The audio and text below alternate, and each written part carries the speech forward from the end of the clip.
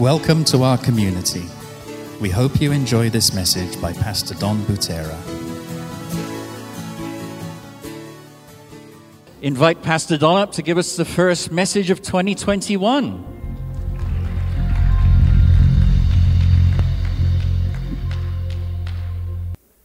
How are you this morning? Thank you. Happy New Year. Is it a Happy New Year? Are we happy? If you're happy and you know it, clap your hands. It's a good song, yeah? If you're happy and you know it, stamp your feet. Ooh, we're going to... Anyways, I don't know. Don't ask me. Don't ask me why. You know, I have no clue why. I'm really, really excited. Those songs, from the very beginning, from the promise that Pastor Dave read, and from the songs, it is already spoken my message. And so I hope that you have heard what the Spirit of God is saying to us today. I'm excited. I'm also excited to be back. And just so you know, I know Dave already said it, really looking forward to Ignite, where we're coming together and worshiping God together. And again, we're putting everything on kind of the website. So if you want to sign up for things, go to the website. Should be ready today or tomorrow. Yes, I'm getting the high sign that it's done today. And so you can sign up for things, and we have to do this. It's just part of the protocol. So signing up is a good thing. It allows us to contact you should anything happen, but nothing has happened, and that's good. Amen. So we're looking forward to just growing every week in the number of people that are allowed to come. All of that stuff is here. But check it out. Make sure you go to the website, sign up early, sign up often. Actually, you only have to sign up once, but yeah, sign up. Anyways, so if you know anything about me, I'm not a big what's the word I'm looking for? I don't. All right, it's New Year's. Am I supposed to preach a New Year's message? It is good to pray about, like, kind of a focus for the year and things. And so I do that. And so actually, as I was praying and as I was kind of seeking, say, God, what should we concentrate on this year? The mission, our mission just kind of came back in my mind. And our mission is setting people free, right? Setting people free. How about if we do that this year? We set people free. How does that sound? We set them free from disease. We set them free from worry. We set them free from doubt. We set them free from hell. We set them free. How does that sound for a mission? That sounds like a good mission to me. And I think that's what we're going to concentrate on. Matter of fact, I know that's what we're going to concentrate on. And from that, I began to kind of put together this series that I'll be sharing. And actually, it kind of is going to start now. And we'll have different focuses, but it goes almost all the way to Easter. That same theme, you'll see it throughout. And that is setting people free. And I want to just say it this way. God's glory sets the world free. God's glory sets the world free. And I want to just read a scripture verse to you, kind of where it kind of comes from, and we'll talk about today and next week, and yeah, whatever. We'll get somewhere, but we're going to be talking about these things. It's out of 2 Corinthians chapter 3, verse 17, says this. Now the Lord is the Spirit, and where the Spirit of the Lord is, there is freedom. And we all who with unveiled faces contemplate the Lord's glory. Do you sit? Like, what it says, unveiled faces, like opened, and like contemplate, meaning you just kind of, have you ever seen, it's like this. Have you ever gone to an art museum? I love art. When I was in Florence, I went to a lot of the museums, and the only reason why I didn't spend longer with them is the guys I was with, they didn't like to contemplate on art. I love to do that. I love to just sit in front of it and just stare at it and look at all the different parts of it. That's what this is talking about. You sit with unveiled faces, meaning God has opened up the veil, and you can sit and just look at God's glory, His gloriousness. You can just contemplate on that. You need to do more of that. And so it says we contemplate the Lord's glory, our being, because as we contemplate, as we stare, as we meditate upon His glory, it says we are being transformed into His image with ever increasing glory. Or some versions say, transforming us from glory to glory. From glory to glory, which comes from the Lord, who is the Spirit. So what we want to do is we want to ever increase in this glory. We want to be transformed from glory to glory. What that's saying is we're ever being transformed into the image of God, who is what? Filled with glory and grace. So as we're being transformed from glory to glory, we are being transformed and we become more filled with light and grace. Woo! How's that sound? Doesn't that sound freeing? It sounds freeing to me because it says, where the Spirit of the Lord is, there is freedom. Now, what does freedom mean? I really want to kind of share what freedom, or let me say it this way first. This is what Jesus has done, okay? And I quote from somewhere where I was reading. I can't remember where it was, but it's not my quote. I'll just read it. It says that when Christ says He sets us free, basically what He's done is He's placed us in a state of freedom so that we can be free. I want you to hear that again. He placed us in a state of freedom so that we can be free. So like He takes us, He picks us up, and He puts us into a place and says, now you can be free. Over there you couldn't be free. Now you can be free. So they're in a place of freedom. Be free. Doesn't mean you will be free. Like, doesn't mean you'll act like a free person. Doesn't mean you'll do the things that free people do. But you're at least in a place where now you can be free. That's what Jesus does for us. Can I say it this way? The rest is, in a sense, up to us. It's like, I've done everything I can for you. I've given you everything you need. I've poured in my Spirit, everything. Now be free.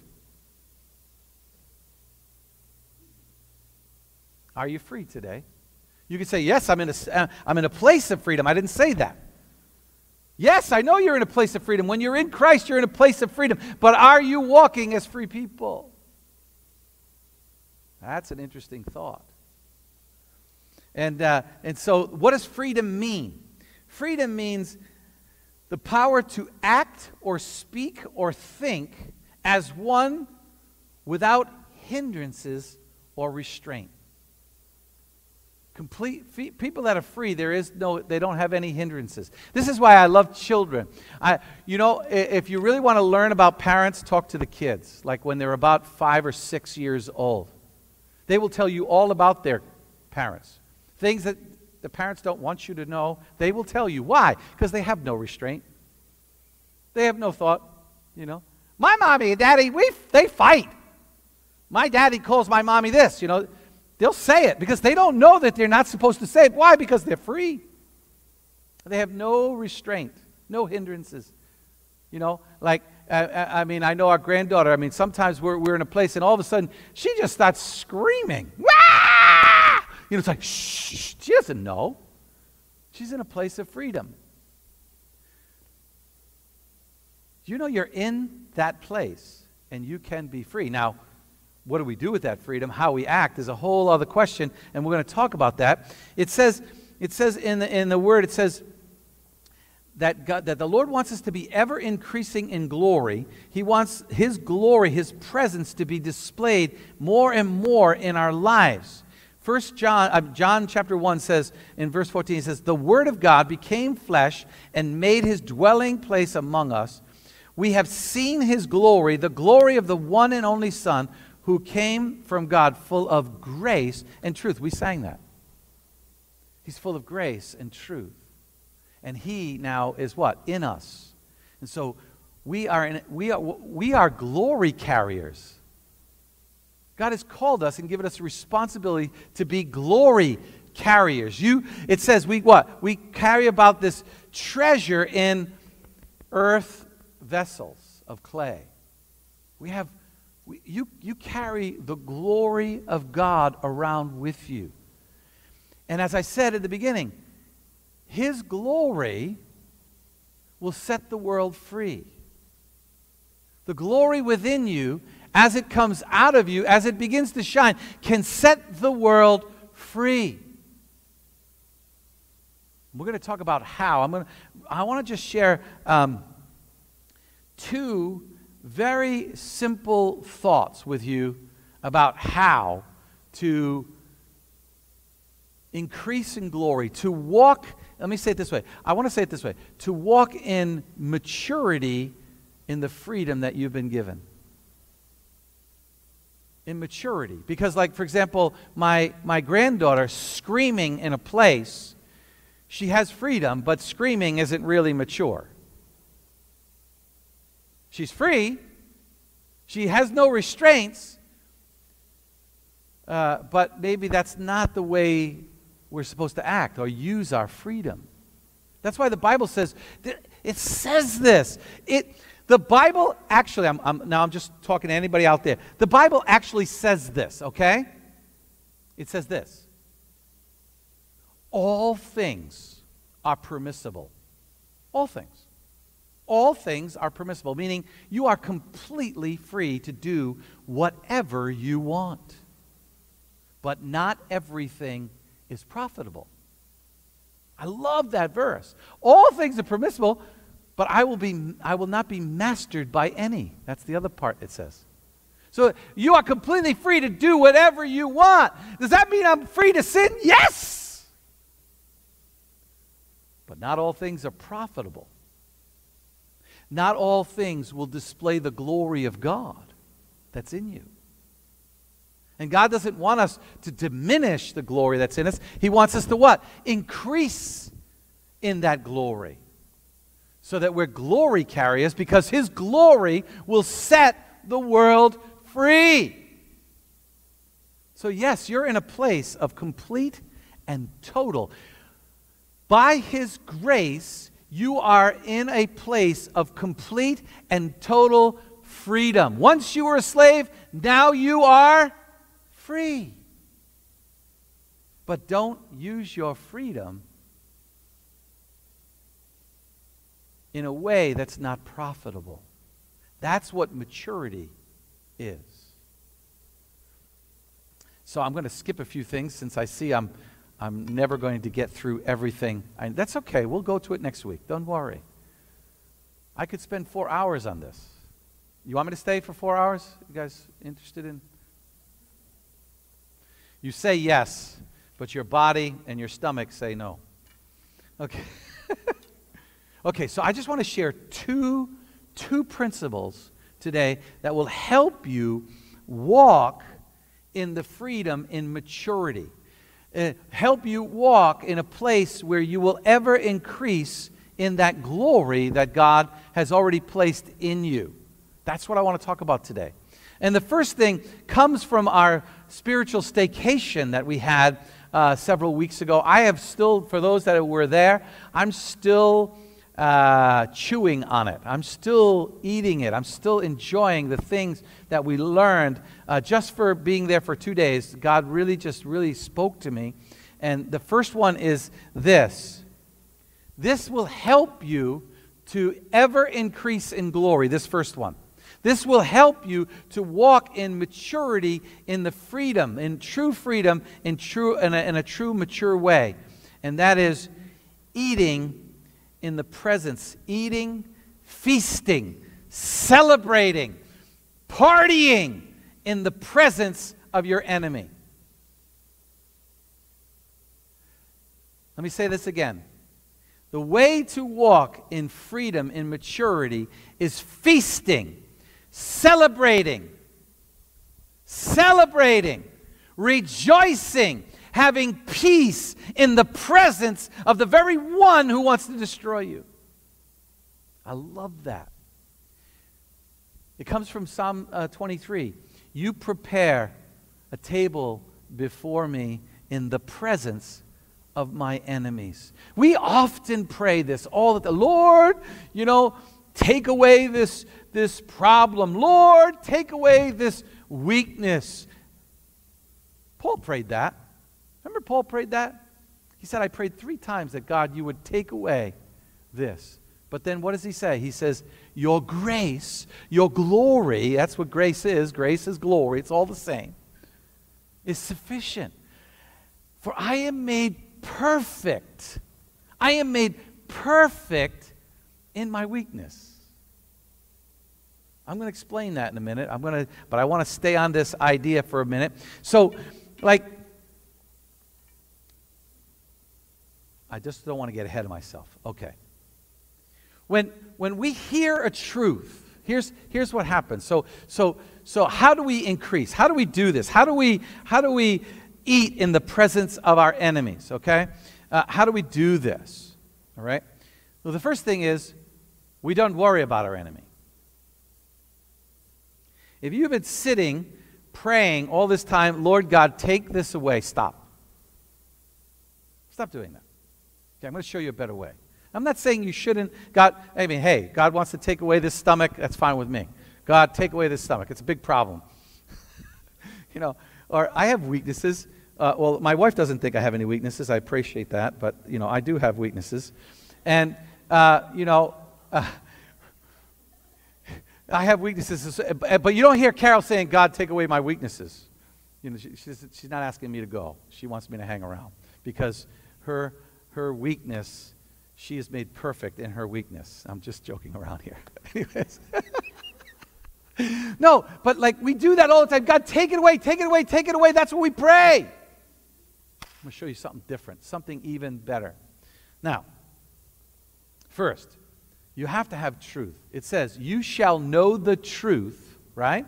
You shall know the truth. And what will the truth do? It will set you free. It'll put you in a place, where you are completely free.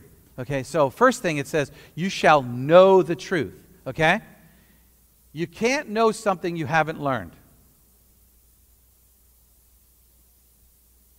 See, we just want to, okay, so here's my daughter. She's a little kid. She's a little child.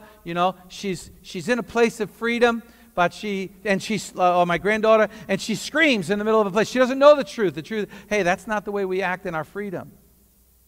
I want to show you a better way. And so now she has to learn, right? How does she learn? She has to learn from her father or her parents or her granddad or whatever. She has to learn from someone who knows. You shall know the truth, and the truth shall set you free. Do you know what I'm talking about here? I'm talking about the simplest thing in the world. The word is disciple. A disciple is a learner, which means we have to learn the truth. We have to learn the word. We have to learn who he is. We have to learn about him. Duh, he wrote a book. He took a long time to write it. Read it. Because you won't know the truth unless you learn it. So the first thing is to learn a truth. So you learn the truth. You become a disciple. You learn it. Now, I'm going to give you a hint here. It's going to help you out. It's going to help you out. If you learn a truth from God, and you feel condemned, you don't understand the truth. Okay? You're catching this now. Because what does the truth do? It sets you free. So I'm not saying that what you're learning is not the truth, but maybe how you're reacting to it. Maybe how you're receiving it. Maybe you're picking up a lie. And I know I told you guys to come out exactly at this time. But guess what? You're going to stand here for a little while. I love you guys because I'm not even close to being done. But it's okay. You guys hang. Just hang. Do the hang time. And if I want to get spiritual, I'll have you put the pads on, okay? All right. Just joking around, having too much fun, love being together again. So if you're receiving a truth and that truth does not set you free, you're not receiving it right or you're not getting the truth. Because truth does not condemn. Jesus said what? You got two guys. Because every time you get a truth, two voices will come up in your head. Two voices will come up in your head. Remember the adulterous woman? There she is. She's done wrong. She's standing in front of the stoning squad, and they're about to stone her. And what are those voices saying? You're condemned. You're no good. You're worthless. You deserve to die. That's one voice. That's what will happen when you get a truth a lot of times. Oh, it's a perfect truth, and I just can't live that. I'm just, wow, I realize that my life compared to the truth is so wrong. That's not setting you free. What is Jesus saying? Jesus is going like this, waiting until all the voices finally get still.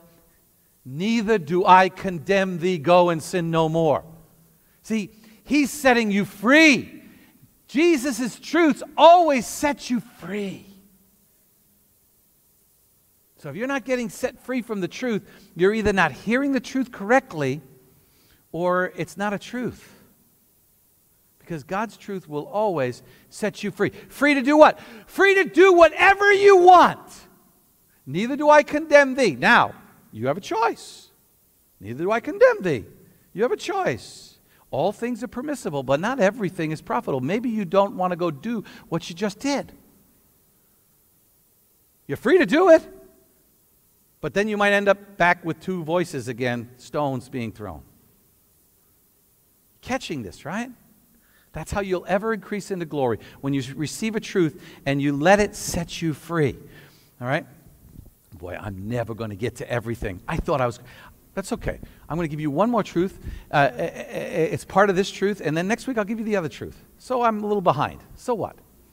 Because where are we going to go? We're just going to go to another truth. All right. Remember I said you need to learn how to celebrate in the presence of your enemy. I want you to think of an old guy a long time ago. His name was Jacob. Jacob learned this lesson, and I just saw this. This was so amazing. I've been sitting all morning just meditating on this. When we got here, I still was meditating during worship. I kept getting more and more. So here's the story. Jacob was he was a con artist, He was really bad at the beginning of his life. He got the blessing from his dad. He stole it from his brother. He got the blessing from his dad, right? And his dad said, hey, I want you to go out, and I don't want you to marry a Canaanite woman. I want you to go out, and I want you to go find a good, let me just say this, a good Jewish woman, even though that's not what happened, but, So what does Jacob do? Jacob leaves. Now, he has no idea kind of what the journey ahead is. He doesn't have any answers, right? He's like facing mystery. Okay? I'll talk about that next week. Mystery, very important thing. It says when he went out, he went to a place, he had nowhere to sleep, and there was a rock. I'm going to spiritualize this text, but I'm going to give you a good truth here. He took that rock, and it says that rock became a pillow. Hard places need to become pillows for you. What is a pillow? A place of rest. See, we keep yelling to God, take the rock away. How about we let His glory so increase that the rocks become pillows for us? Because when the rock becomes the pillow, what does Jacob do? He falls asleep. He's able to rest upon a rock. It's time that we start making Corona a pillow. It's time that we stop making our financial difficulties a pillow. Our relationships that are difficult, it's time we stop making them a pillow and we start resting right on the rock. Because what happens when he starts resting? He starts dreaming. I'm telling you, those hard places that God have you in, whether you put yourself there or He puts you there, or whatever those hard places are, wherever you are, those hard places, if you begin to rest in them, you'll begin to dream. And what does He see? He sees heaven. He sees heaven. He sees heaven. He sees angels ascending and descending. And it says, when He wakes up, when He awakes, what does He say? He says this. He says, I think I have it. I think I even wrote the actual verse so I sound, He says, when He awakes, He says, but I was also afraid and said, what an awesome place this is. It is no other than the house of God, the very gateway to heaven. See, those rocks will become the very gateway to heaven. Those rocks are the very place where God's presence dwells. That's why we can celebrate in the middle of the enemies. We can eat in the presence of our enemies. We can begin to celebrate. We can rest. And we can begin to see heaven right in the place of hardness. And then what does Jacob do? What does he do? He takes the rock and he makes an altar. The very thing that we keep sometimes praying God take away becomes the very place in where we meet God.